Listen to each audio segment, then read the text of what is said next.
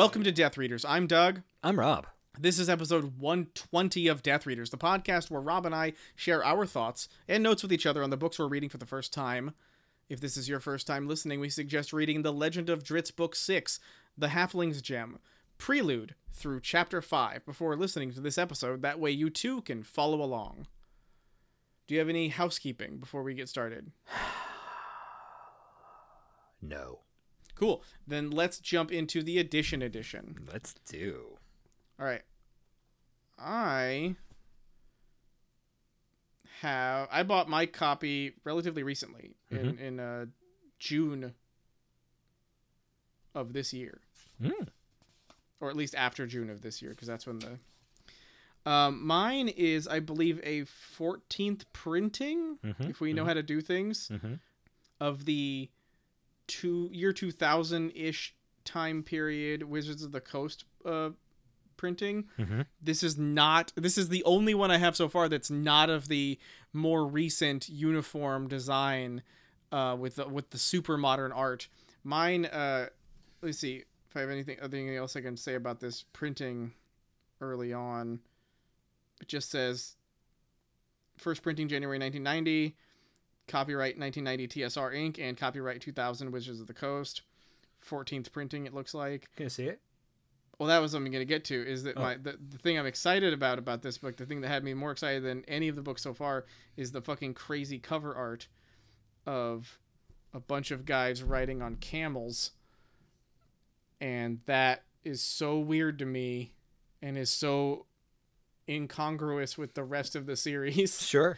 Because also Drizzt, I assume this is Drizzt on the cover, looks nothing like the Drizzt we see ever on the more recent designs, and he looks horrendous in this. His scimitar looks far more like a cutlass than a scimitar to me in my cover, and you can clearly see Wulfgar on a camel behind him and a lady in front of him and some mysterious someone in the background on another camel. But yeah, I got very excited about this dumb cover. Oh, also the first camel on my cover has sleigh bells on a necklace, which is very weird. Yeah, I think this looks incredibly dumb and I love it. Well, that's disappointing to me. Why? Because of my edition. What's wrong with your edition? It's the same one. Oh, so you didn't get to spoil that you had the cool cover? Yeah. Yeah, I got the cool cover too. However, mine I think is older. Oh yeah? I think it's the 14th printing of the 1990. Oh, okay. Yeah, it looks like your cover does look different than mine. My Forgotten Realms is definitely different. Yeah. You have a much more ancient Forgotten Realms. Realms. But yours, like mine, is book 3 of the Icewind Dale trilogy. Yeah. Not book 6. Well, no, the Icewind Dale trilogy is what we're in right now. But The Legend of Drizzt are book 4 and 5. Yeah, but this doesn't say The Legend of Drizzt. I know, I'm saying that's important. Yeah. Because if your book is like mine, it doesn't have Drizzt's interludes. You mean like listed as like, also read this? No, I mean like the preface Drizzt does when he gets all pretentious between every part. Oh yeah, mine doesn't have that. And the book does, because I looked on Amazon and read like the first 30 pages of the Kindle edition. Oh yeah? And it was included.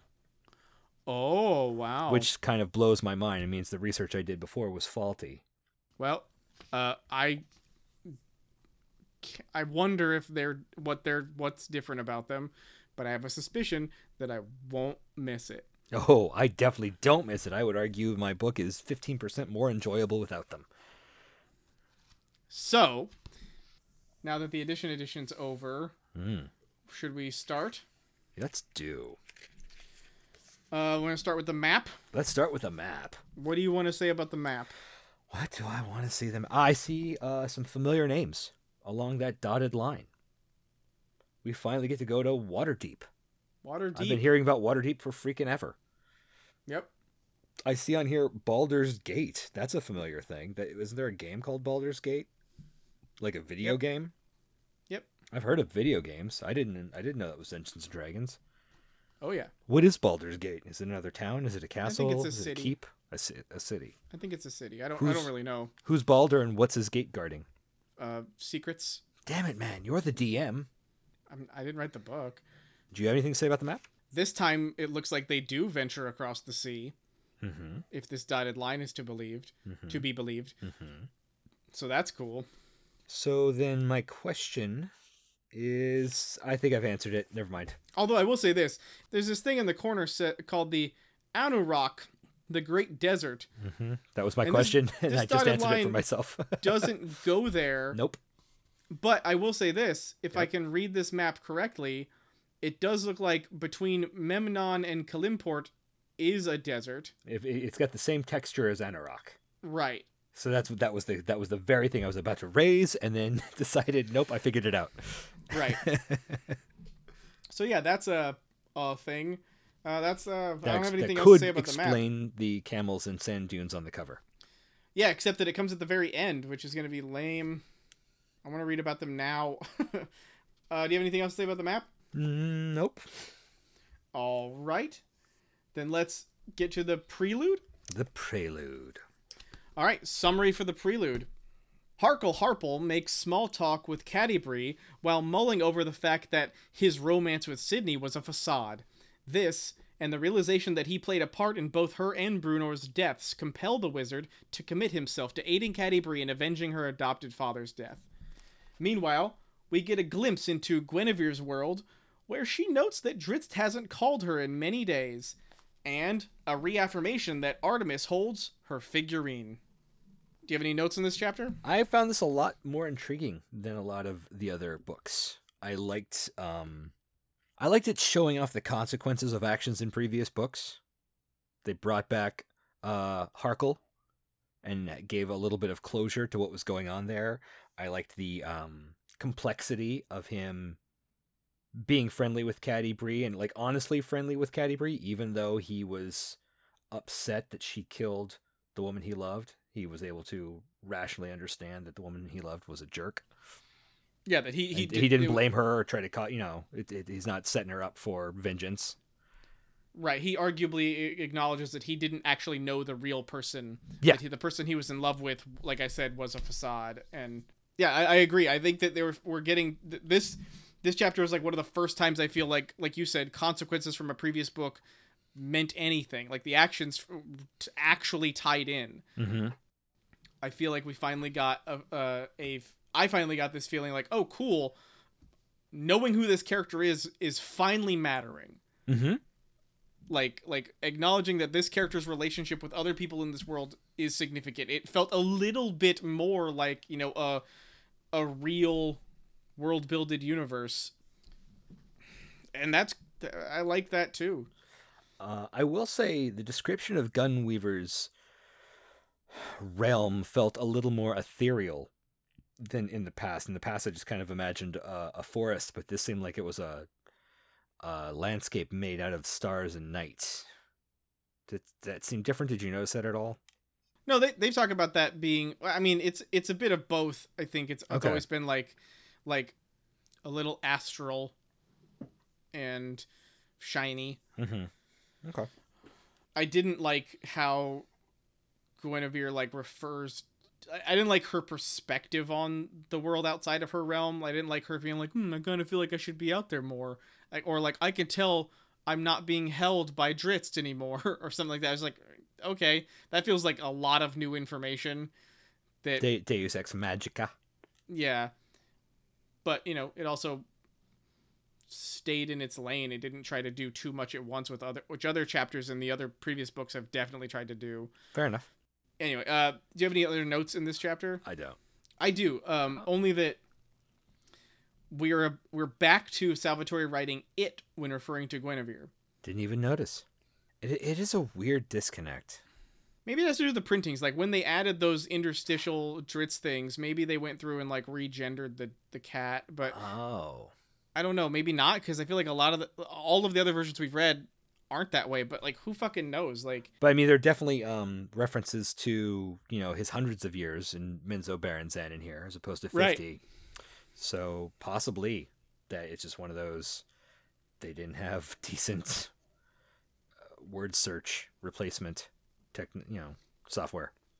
Maybe not. But that's I think that's all we have for that area. All right. And that brings us to Book 1, Halfway to Everywhere. So here is where I imagine we'd have our first like interlude. Here it is, and I could look it up and read it if you like. I would no. Okay. I'm glad you said that. I'll just go to Barnes and Noble someday and sit down with a cup of coffee and just read all of them and then go, didn't help. Nope. And then walk away. Yep. Having not purchased it. Take that, struggling bookstore. Love it. All right, so then we just go to Chapter 1, The Tower of Twilight. You sure about that? I think it's just Tower of Twilight. Oh my god. I added the. It was artistic. Chapter 1, Tower of Twilight. Oh, now I know where we are. Oh, that chapter 1. You piece of shit. That one. In the Halfling's Gem. Okay. Mother was right about you. Okay. Okay, summary. Drizzt and Wulfgar arrive at a mysterious tower occupied by another Harple, the wizards from the previous book. This Harple offers the two heroes gifts and guidance on their quest to rescue Regis, a new scimitar named Twilight, enchanted horseshoes to expedite their mission, and a map to a banshee's lair that may contain a magic mask that could help Drizzt blend into the racist southern cities, and lessons in prejudice and humility for Wulfgar. Good summary. Do you have any notes in this chapter? This chapter is beginneth my note. Sets up the adventure I've been wanting this entire series. This, like, if this had been the first book we read, I would have been excited. We've got cities, we've got magic, we've got quests with stop-offs for side quests. It's great. It cooks. God damn, I can't believe I've gone through 5 books to get to this. Yeah, I couldn't agree with you more. At least at this point, I feel like at this point though, in the reading of this book, I felt like it's a little unearned. Like, oh sure. I feel like at this point they just walk into a room and they're like, "Hey, you having problems? Here's a solution, no charge." And it's like, that seems weird. It seems weird that this Harple would just hand them all this magic shit and be like, bye. Like, I feel like we haven't met many characters like that. So for them just to be, even the other wizards at this other place in the previous book, the family members of this guy, they weren't really like that. Right. They were like welcoming and like they liked exchange. They had a barter system. They exchanged stories for their assistance. Right. And they wanted to check out Drizzt and his like weirdness. Right. But it is like you said, unearned. That's fair. But it still does what I wanted this story to do. Right. I have a note on page 17. Do you have any notes? I have no more notes on that chapter. Note on page 17. Do my orbs deceive me? Or is Drizzt described as having lavender eyes? Well, I mean, orbs are definitely used in this section that we read, but yes, Drizzt has lavender eyes. He's growing. He's changing. It's astounding. I was, let's see if I could find it. Hold on. To a lesser degree, Drizzt shared those feelings, but he knew the tower and its occupants would be explained in time. Our greetings, Malcor Harpel, he said, his lavender eyes boring into the man. I nearly dropped my book when I read that. And you can't spell boring without O-R-B. Well, he didn't say orbing. Yeah, but my point is, he managed to work it. He snuck it in there. You know, what he's not innocent It's like the of, Da Vinci's Code. He's not innocent of using English, and that has orbs in it. So, same orb. It's all connected, man. The Do'Urden Code. I'm saying keep your eyes out for more orbs. Keep your orbs out for more eyes. I will. I'll do that if you keep your eyes out for more orbs. Done. All right, that's all my notes for that chapter. Do you have anything else you want to say about that stuff? I like the little bit of business where they yell at the silent boy. That was fun. I like that a lot. I like the idea of the guy being like, "Did you speak?" at all. If I learn that you spoke a single syllable, you'll be out on your own. And the kid's like, and then Drit's like, he didn't say anything. And the guy's like, I better not learn that you did. And then, like, even, like, all that, for some reason, I don't know how, but even Wolfgar being like, hey, that's pretty fucked up. Do I need to beat your ass because you're bullying a child? And then the guy's like, no, barbarian. Like, this is how I mentor this kid. I need to know that he has the discipline to shut the fuck up for a month before I waste years training him how to be a wizard. Exactly what happened. And I was like, and then, like, I was like, that, I mean, like, am I an awful person for believing this? Like, is it bad that this makes sense to me? No, it's like the classic, kung fu story where you sit outside the gates for a week and they're like, go away, and you don't go away, and after a week they're like, all right, come in. It's literally the Pai Mei scene from Kill Bill 2. Yeah, exactly. That's what I'm talking about. Yeah. Yeah, it's fantastic. It's fun. Yeah, that anyway, so like yeah, I liked it. I like that character. I kind of wish he went on adventures with them. It'd be fun if we saw him again. But anyway, that's good. Chapter 1, and there's a character I want to see more of. It's like a whole new book. I mean, I'm not saying the book's not going to piss me off. The book in this section will piss me off, but that was refreshing. Yeah. So, where do we go next? Chapter 2. 1,000 little candles. Summary. Regis is Intriri's prisoner on a ship bound for Kalimport. The assassin mocks the halfling for most of the chapter until the end, where Regis devises a plan to sow fear and doubt of a spreading sickness amongst the crew in an attempt to slow his captor's pace. My first note is on the first page of the chapter, page 27. Okay, I have a note on page 29, so you're up. Would you like to read the first sentence of the fourth paragraph on that page? 27? Yep. It's only a 2-sentence paragraph. It's very small. Fourth paragraph? Fourth paragraph. Oh, I guess if you're going to count 1,000 little candles as its own paragraph, then the fifth paragraph. Ah, thank you. Perhaps counting indentations would be easier. Hey, you know what? Those indentations are right next to each other. It's one indentation. A smile cracked the usually grim set on his face. Bullshit. He could wander deep into the calm. Bullshit. He is always grinning. smiling. Always grinning. Always smiling. I like that note. I didn't notice that. we can't even get 2 chapters in, and he's already forgetting his characters. Damn it, Bobby. Yeah, it's pretty bad. He doesn't say orbs, and somehow suddenly Artemis doesn't smile all the time. Except after this, he's smiling all the time. It keeps coming up, and it's like, why did you... I feel like Robert likes to write in... the moment. No. What's that word? It's like tropes, but it starts with a C. Oh, my trouble is I know the word you want me to say, so I'm trying to come up with a joke word. Oh. That starts with a C. I'm so glad you're doing that. Cliche. Oh, damn it. Robert likes to write in cliche because it conveys his immediate meaning, but regardless of whatever else the story needs. Right. And often it contradicts things that he's set down before. Yeah. Sorry to like cut your instead joke. of saying I had no joke. It's like even just a simple like adjustment of like a smile cracked his grim visage, or his like the grim visage he had donned to intimidate the halfling. Yeah. Like something like that to Put it in the moment. indicate that like this thing he's doing he's doing it right now. Yeah. And perhaps the smiling is actually revealing something he actually normally does, that he normally would gleefully like enjoy his evilness. I mean, this guy's basically the man who laughs. Didn't you call him the Joker to Dritzt's Batman? I think I might have. I think he did. I'm just saying all the pieces are falling together. I mean, it's definitely supposed to be. I don't know if I use that specific comparison, but it is that whole like shadowed archetype thing. The they're the same person. Oh, we have to.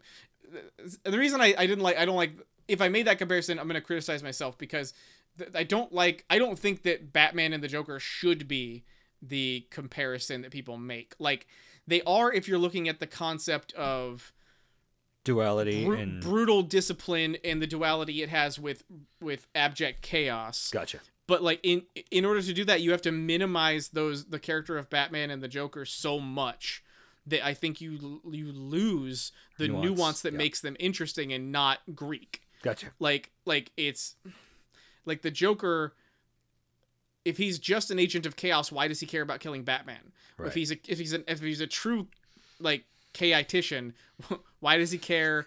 Why does he have any values that he cares about at all? Like, why would he have a goal to begin with? Why wouldn't he just live a flowing, like, nebulous existence that could flit between violence and, comatose inaction? Like, he doesn't do that. That's not really what he is. He's when people say agent of chaos, truly what they are referencing is an agent of disruption, which is not the same thing. Chaos and disruption are not similar. They are, I genuinely believe they are barely they're barely comparable. Sure. People use the word chaos to mean disruption, and that's kind of incorrect. And this is a really great point. Yeah. So so when I think about this parallel, it works in that level of, if you're talking about, like I said, the disciplined, like, meticulous character of Batman versus a guy who is equally as meticulous, it seems, in his plotting and planning, but just wears colors. Like, that doesn't feel like, and laughs, which is the opposite of scowling. That's like asking a child to describe the difference between a circle and a square, and it's like, oh, you can tell they're different, congrats. It's like, there's no depth there. It's basic shapes. I don't know if there's a better supervillain like comparison, but like the idea is you're talking about the mirrored image. You're talking about someone who is who resembles you, but in a sense is the exact opposite thematically of everything this other character holds dear. So like that's Flash the thing and Reverse Flash. I guess, but again, like it's not. I mean, you wanted a better example, so I gave you that. Well, I feel like the same. If you're going to use superheroes, the problem, no matter which one you use, the problem's going to persist. Okay, but you have to admit, Reverse Flash looks more like the Flash than the Joker looks like Batman. It's true, and he does. Like I will absolutely give you that. That's all I wanted. Yeah, visually their costumes are inverted, but in terms of their motivations and stuff, not really. So right. Like. When you're talking about like an archetype, you're talking about like what is Drizzt as an archetypical hero. You have the swashbuckler who's committed to good and fighting against the evil nature inside himself that comes from his heritage. And with Artemis, you have the guy who's leaned into the evilness, for lack of a better word, the Dungeons and Dragons word of evil, who leans into that versus using his powers for good, as it were. I guess every fucking fantasy story has to do this. That's the thing about it that bums me out, is I feel like it's so cliched to use a C word. I'm hoping that Artemis turns out to be enjoyable as a character to read. He wasn't in the last book. We've got a whole nother book ahead of us for him to earn his place as the arch villain of Drizzt Do'Urden. It kind of felt like he was written as if Salvatore thought he was enjoyable, but he wasn't. Right. Maybe you're right. Maybe something will turn around this time. Yeah. Do you have any more notes in that chapter? I do. Anything before page 29? I did not take any more page notes on this chapter. Well, then let me go to my page note, and then we can go to your pageless note. Fine. Page 29. I don't recall Artemis learning Guinevere's name. Do you remember that happening at any point? I don't. And I don't remember if he was around when the cat was called or referenced. Nope, not once. I'm not going to go through the book again and look for it. I can remember. It doesn't happen. Like, okay. And the only thing I don't remember where I think it could have happened is in the time period where Drizzt and Artemis are walking and talking. it's possible he could have mentioned the cat's name then. But Like maybe when he was groping for the statue when they just fell and it wasn't there, and Trary, smirked because he does that. right, And Dritz might have gone, Guinevere! maybe. But like I didn't. I mean, I'm stretching. I don't remember what I remember about that section. My memory of that section is that he doesn't say anything. He doesn't let on to what he's missing and Right. why it would be important. Right. He like grabs at his belt where he would keep the figurine, finds it not there, and then looks around and can't find it, and then just goes, "Oh, I guess you're here now. I guess I'll go with you." Mm-hmm. And he just lets it go. And I don't think he talks about it at all, because Dritz. I mean, one of those things about him as a character, I think I could say after 5 books, is that he doesn't really share his personal life unless you've earned it. Mm-hmm. Like, it took him a long time to talk to Wolfgar of them training together in Crystal Shard before he says, hey man, here's a story about my life. I don't remember which story it was, but I know that was a moment where he shares a certain portion of his life and then also doesn't. I remember we had a conversation where he shares a certain amount and then he doesn't share a very specific aspect of it. We talked about that at length, but I loathe to remember it. It would have just been cool to have seen how that happened as opposed to just sort of being forced to accept that it has happened. Mm-hmm. Also, some sort of implication that uttering the cat's name at all would summon it. Like, as if... Well, he doesn't know how it works. Sure, but it almost seemed like Regis was hopeful that he could do it. Like, maybe he could say the cat's name. And it could also be that neither of these guys know how it works and they're both guessing. Sure. But I guess I'm used to the J.K. Rowling style. If you suggested it is. Sure. That actually occurred to me. I don't remember now why, but it did occur to me in this book, in this section. And I think it's not unfair to think that Salvatore is operating on that thought process. Yeah. Okay, what's your other notes? I liked how entranced Trary was with the gem. It made me feel better about Regis picking that one from the 12 that it actually had in the lore. It felt like it answered that because it's like 1 of 12. Oh, he happened to get the magic one. Ugh. But this actually made sense. Last question. Points. Opportunity for you to conjecture.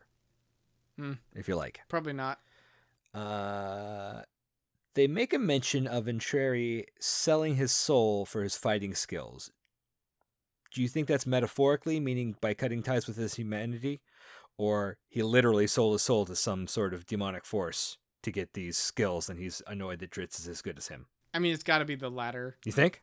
Yeah, I mean, it just makes so little sense that, like, they would mention it without it being, like, do you remember literal. that line being... Yeah, I do. Okay. I thought it was dumb. Like, I remember thinking, like, wow, what a weird way to shove this in all of Well, a sudden. see, and that's why I'm like, because I think I would be, I'm like, I think my process was, oh, I'm going to be disappointed if they mean he literally sold his soul and that's how they're introducing it. So hopefully they just mean because he's just a killer who's lonely and sad that he sold his soul, and that's what they mean.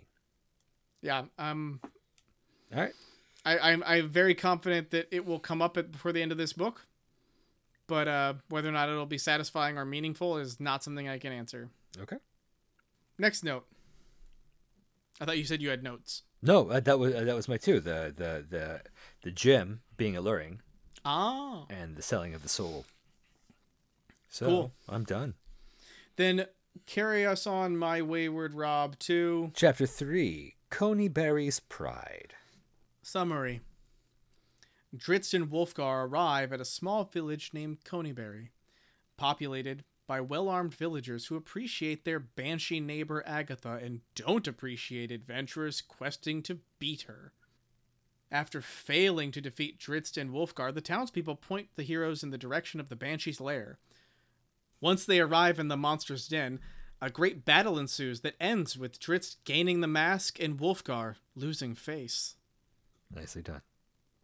I've got a note on page 43.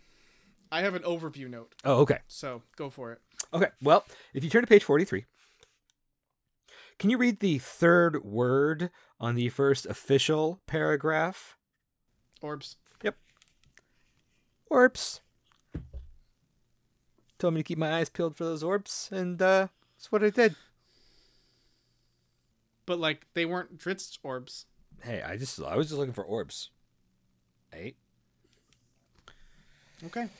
I mean, let's just get to the overview because I feel like it's probably going to be similar to mine. What's your overview? So far, this book is paced well. Oh. There's much fewer frills and the quests have meaning. Hmm. In order for Dritz to pass freely through a prejudiced world, he needs a special mask guarded by a banshee. It's motivated. It's brief but fun. It's just better than most of what came before it. I'm still not hopeful for the quality of the book as a whole, but as of right now, I'm having a good time. Okay, so not the same as mine. Oh, interesting. I was really pissed that they just ripped this banshee off. But they didn't kill her. I don't care. They came in, they didn't knock. They didn't announce themselves. They broke her home apart. She's just trying to defend herself. They straight up rob her, almost kill her. What the fuck is this? It's just Indiana Jones shit. What's No, different it's not than Indiana the Jones Golden shit. Idol? How is it different than that? Golden Idol's not Protected? Yeah, it is. Look at all those traps. People die. Lots of people die in trying to get that trap. Okay. Or that. What's different? What's different is there's not someone residing in the temple whose idol that belongs to. But the idol didn't get there naturally. It does belong to someone, whether or not that person's alive or if it's a tribe that were the people out there protecting it. The Jovitos? We don't. Sure, we don't know. We don't But, know. like, But we do know that the Banshee is, with her own agency, protecting this mask. And these guys just rob her. Okay. Yes. That's not cool. Okay. I just find the bullwhip in your house. Look, I'm not to be an defending interesting- Indiana Jones. I'm not defending Indiana Jones. I just don't think they're different. Okay. But right now I'm talking about this, and this is a shitty thing to do. Sure, and I'm just going to revert that direction towards your hero, Indiana. He's a bad guy sometimes. Is he? Yeah. Is he a He is. snake? Why did he have to be a snake? What are you Why did he doing? have to be a snake? Look, I think what you're really upset with here, what you're upset with, You think I'm upset? I think you're upset. I think you're upset and you're deflecting, and it would be charming were it not so embarrassing. You're upset because I'm calling out this chapter that you liked, and you realize that there is a real moral ambiguity here. No, I don't. I think it's adorable that you are bummed out about this. Because it's such a very stereotypical Tomb Raider-y thing to do. That it like, Tombs are usually dead and emptied. There's a creature here. I don't see the difference between this creature and any monster guarding any treasure ever. I think arguably it's more impressive that they don't kill her. It's actually pretty cool and against the grain to not just slaughter the beast like they did Icing Death. I mean, you didn't have a problem with the Icing Death chapter. What's the difference there? They actually killed that creature, that precious creature that you didn't defend or have a problem with then. No, that was an evil dragon. That's okay. Was it? See, I think you're deflecting because you're mad that I caught you in a hypocrisy. No, it's not hypocrisy. It's complexity. I'm complex. Is it? Yes. Well, it is. I will. Here's what I will admit. It's a complexity that's beyond me. Whether that beyond is above or beneath, I'll leave to you. I just hope there's consequences for this. That's what I'm saying. I wouldn't hate if there were. I'll say that. And seeing what we've seen so far, I would be pleasantly surprised if there was some sort of consequence. I honestly, I wouldn't be surprised if it happens in this book. Like, Dritz makes a point of having reservations about putting the mask on. Right. I Well, don't that's a think different thing, but it is also very interesting that they are kind of loading that conflict ahead of time.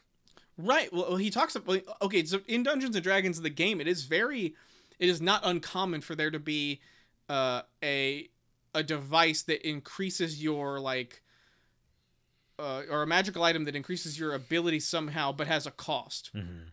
Like you if you every time you use it, you have to roll a d6. Right. And if you roll a 6, you go insane. Something like that. Or you roll a d20. If you roll a 1, you go insane. Or like the more every day you wear this thing, the higher you get, like a clock, a countdown clock that says like every day you wear it, taking it off will do X many more points of damage to you, to the point where if you wear this object long enough, the amount of damage it would do to you if you took it off would kill you. So then you're stuck wearing it, and you just don't get to be anybody other than the person who has this object on them that, you know, anybody could see or could affect you, you know, socially. You can't like hide without it. Right. So like, it would not surprise me if this mask was possibly something like that. It also wouldn't surprise me if it just disappeared and never was a problem again. Like, Salvatore has the fluidity to be both those kinds of writers. Maybe. I mean, at least in this one, it seems like he's doing a pretty good job of like maybe plotting out ahead of time some things that happen. And so maybe that's happening. Maybe it'll be in a different book. Who knows? But let's hope. Well, that's not hope, but let's hope there's some more depth to this. Because okay. The one thing I can't help but carry with me is this is only the third book written, which means he went from this to the prequel trilogy, and that worries me. Unless he's just trying to hammer them out and get back to the good stuff. Maybe. But we'll see. Well, that's all we can do is wait and see, right? Yeah. I don't have any more notes on that chapter, do you? Nope. What's next? Chapter 4, The City of Splendors. Summary.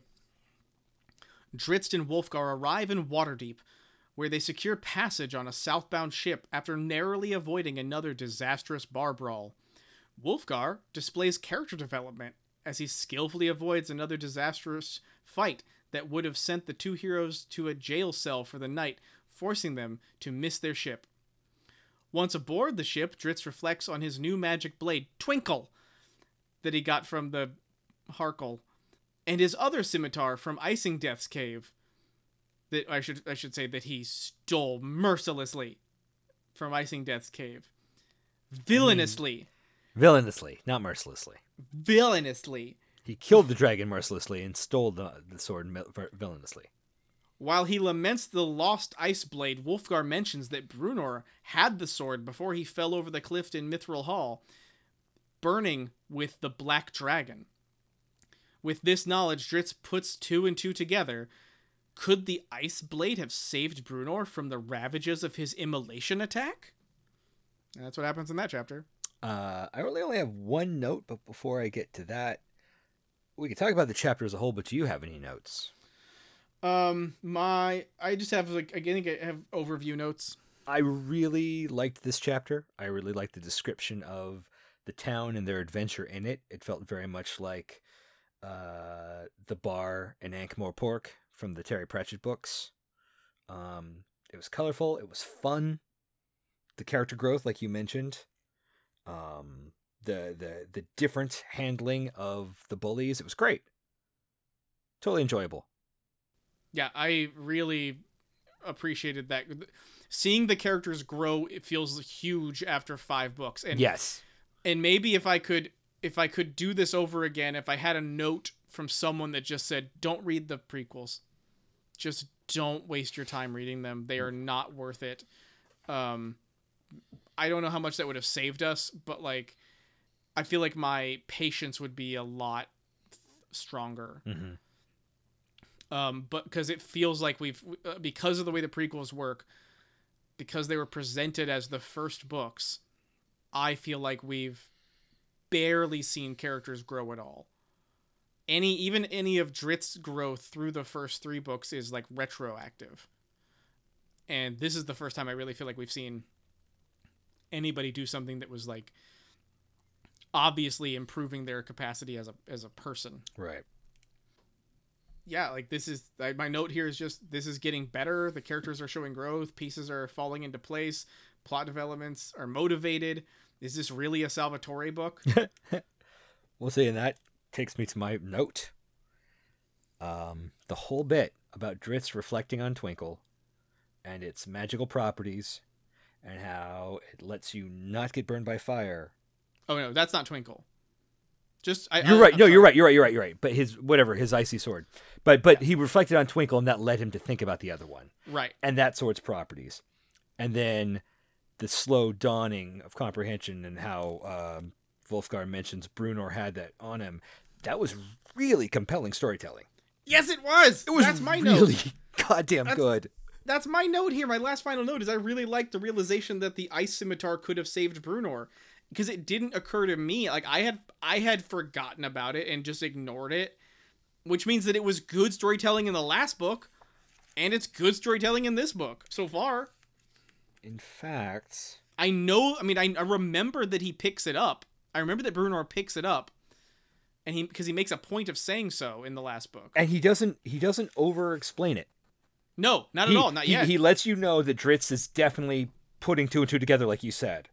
But he's not saying Drizzt is putting two together in his head about his sword that prevents you from burning up and how Bruenor had it. He doesn't do that bullshit. No, right. It's Drizzt is going, whoa, what? And it's really well done. Yeah, it's exceptionally well written for this series. Yeah. Do you have any more notes in that chapter? I don't. I was taken aback by that, and I had nothing else to say. Me too. Yep. Let's jump into the next section, which is Chapter 5, Ashes. Summary. Bruenor is back, baby. The rightful king of Mithril Hall deftly navigates the shadows of his kingdom, killing any straggling Drugar like an ash-coated Jason Voorhees. His ruse is discovered in the forge room by hundreds of grey dwarfs who chase him into a nearby fireplace. Bruenor climbs the chimney and escapes their pursuit, only to find himself tangling with a giant spider. He slays the beast, but at the cost of his health, as the arachnid's bite burns with a poisonous tell. He manages to climb to the top of the chimney, but collapses into unconsciousness before he can drag his body over the threshold. This chapter. I liked all the story in it. I was still bored by it. Does that make sense? Like, the things that happened, I was fine with. I enjoyed. The action was, I didn't like that he kept climbing up and falling back down.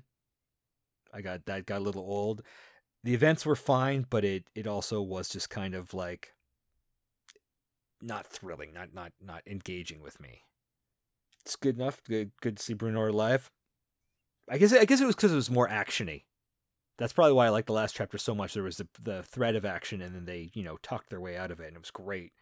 And here we're getting the action that I'm just like, oh, I don't want. Yep, he's not great at writing that. I think he gets lost in his descriptions.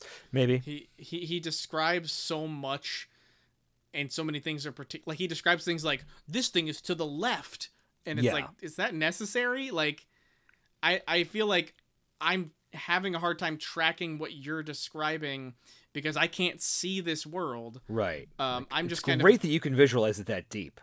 Right, but help me. Yeah. So because I agree, I get lost. I had to go back and reread sections just to make sure that I knew how Bruenor got to where he got at the end and where that was. Because it didn't make sense. So I went back. Excuse me. I went back, reread it. Makes more sense now. But my note, an overview note, it's very similar to what you said. Again, this is fun. Mostly the subterfuge and the idea of I imagine he's Bruenor is like Hawkeye in Avengers Endgame. He just goes to the bad guys' world and just starts killing them, secretly in the night. It's great. I said, unlike Gandalf, we're part of Bruenor's journey back from the fall. He earns his resurrection and avoids a contrived rescue from Catti-brie and the combined forces of many dwarven clans. I am surprised at how much I liked this section. I am sure my disappointment is nigh. I agree, though, that, in terms of the action, it did get a little clunky and confusing and annoying, he finds a side passage in the chimney and then hustles through that and then climbs another chimney and makes his way out. whatever. It just felt like whatever to me. Yeah, my only other note was they refer to the Drugar as Dwarven at one point, and I was just confused, but then I'm like, I guess that makes sense. It's like calling elves and dark elves all elves. Sure. Yeah, it's the same. Yeah. It just threw me for a loop for a second, but I'm like, I can get on board with this. Yeah. I'm also, like I said though, I'm glad that Bruenor coming back wasn't like, I'm glad that it wasn't like, oh, they all go back to rescue him and he's under the rubble just lying there for months. Mm-hmm. Like, I'm glad that we got to see, or that, like, again, like he shows up out of nowhere and he's like, I'm back. I'm like, Bruenor oh. the White. Yeah, exactly. Like, they actually show, like, no, he's running through he's like, I love the things like he's covering himself with ash, like, and you instantly kind of figure out what it is, like that it's him and that he's back and how he's doing it. I just, good job. Like, this is exciting. This is fun. This isn't the tired bullshit of the last 5 books. Like, True. This is fun. In fairness to Tolkien, though, I do believe he gives Gandalf's story during the fall. It just comes later. Oh, well, I mean, that kind of happens in the movie, it does. too. It does, like, yeah. I think it goes into more detail. It feels like a retcon in the movie, though. It feels like, oh, yeah, we wanted him back, so here he is. Yeah. Any more notes on the... No, I'm done. Cool. I'm but noted out. Wow. Short episode. The episode is just right. It's not just right until we do a new word alert.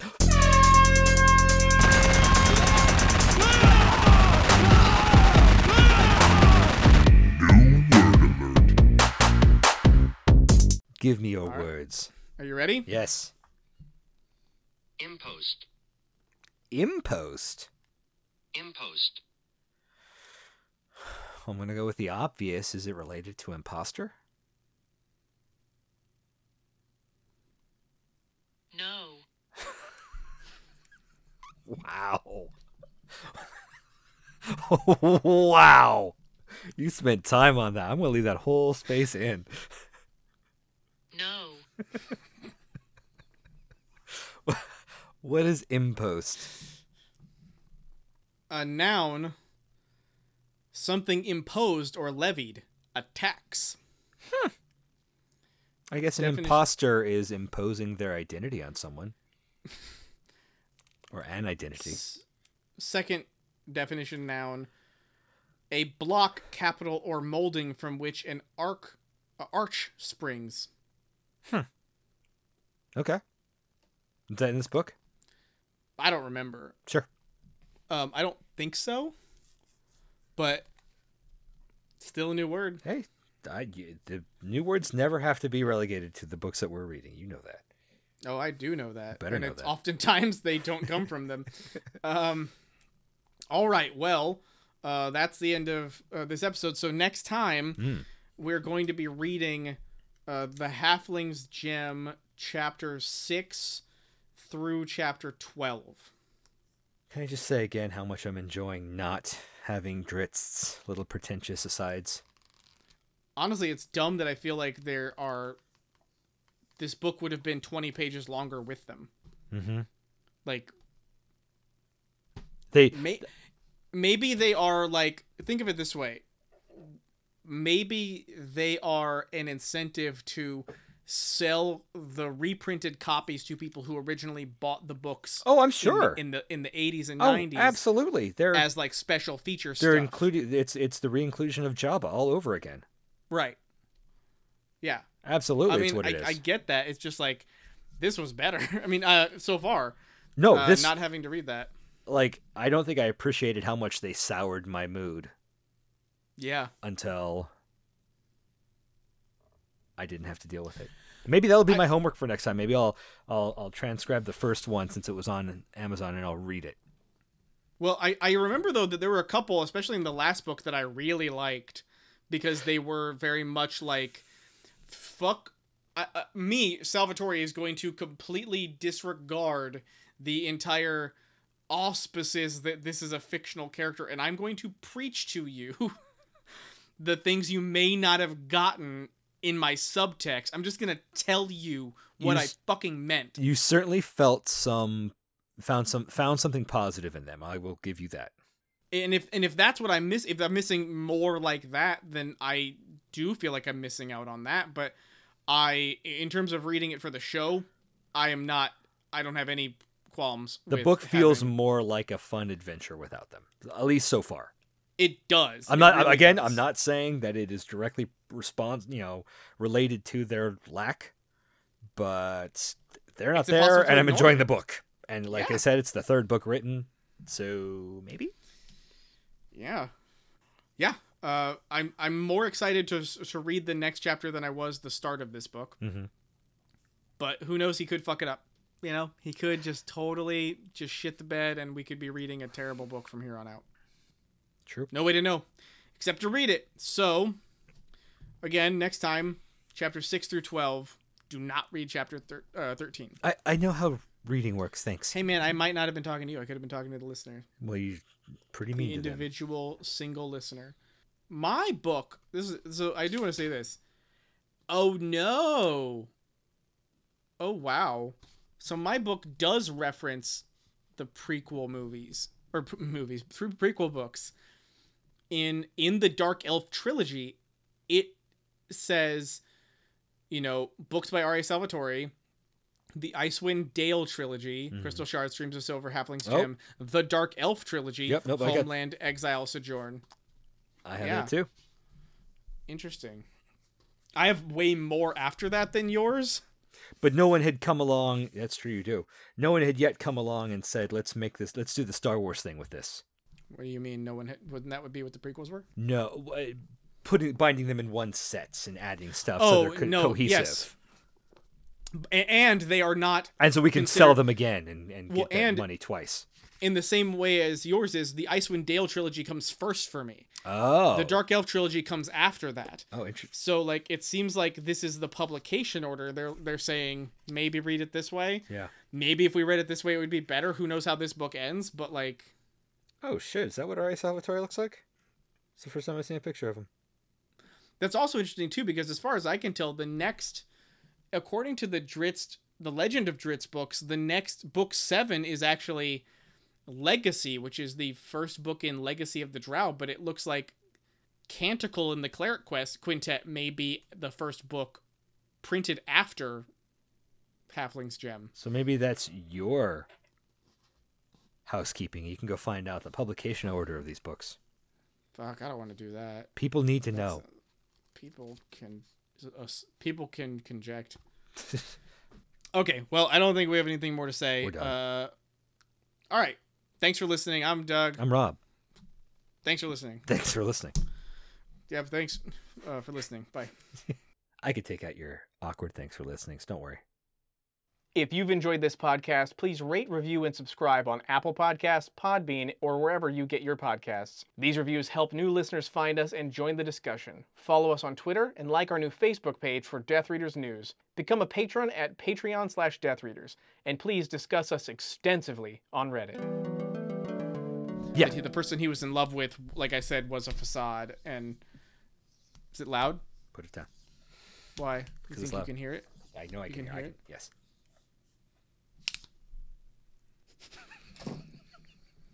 The person he loved was a facade. The person he loved, she was a facade. You're a child. Pause for a sec. Do you have like a smoke alarm that needs its battery changed? Yep, Okay. Okay. but I don't know which one. Sure. And Sometimes they're under the house. Do you have a crawl space? I do, but I don't think I have one down there. I Okay. have 3 in the immediate area. Uh-huh. I think it must be the one in my bedroom. Yeah. But I don't have any replacement batteries. You could just Um, take a battery out and let it sit there.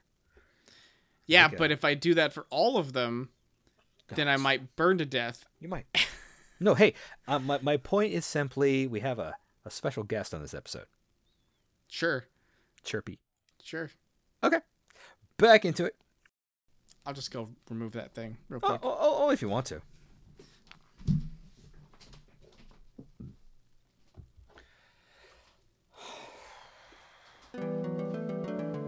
Can I do it over? Yeah, sure. I have a better way of doing it. Yeah. I'm gonna do. Hold on. Once they arrive in the monster's den, a great battle ensues that ends with Drizzt gaining a. Fuck. Once they arrive in the monster's den, a great battle ensues that ends with Drizzt gaining the mask and Wulfgar losing face. This chapter. It wasn't bad. Don't worry about it. My watch is telling me to take We have a a breath. little guest on this episode. We each have a little guest on this episode. we each brought a sidekick tonight. Chirpy and Twinkle. By the way, that's not the name of his other sword. It's not Chirpy. Just so you know.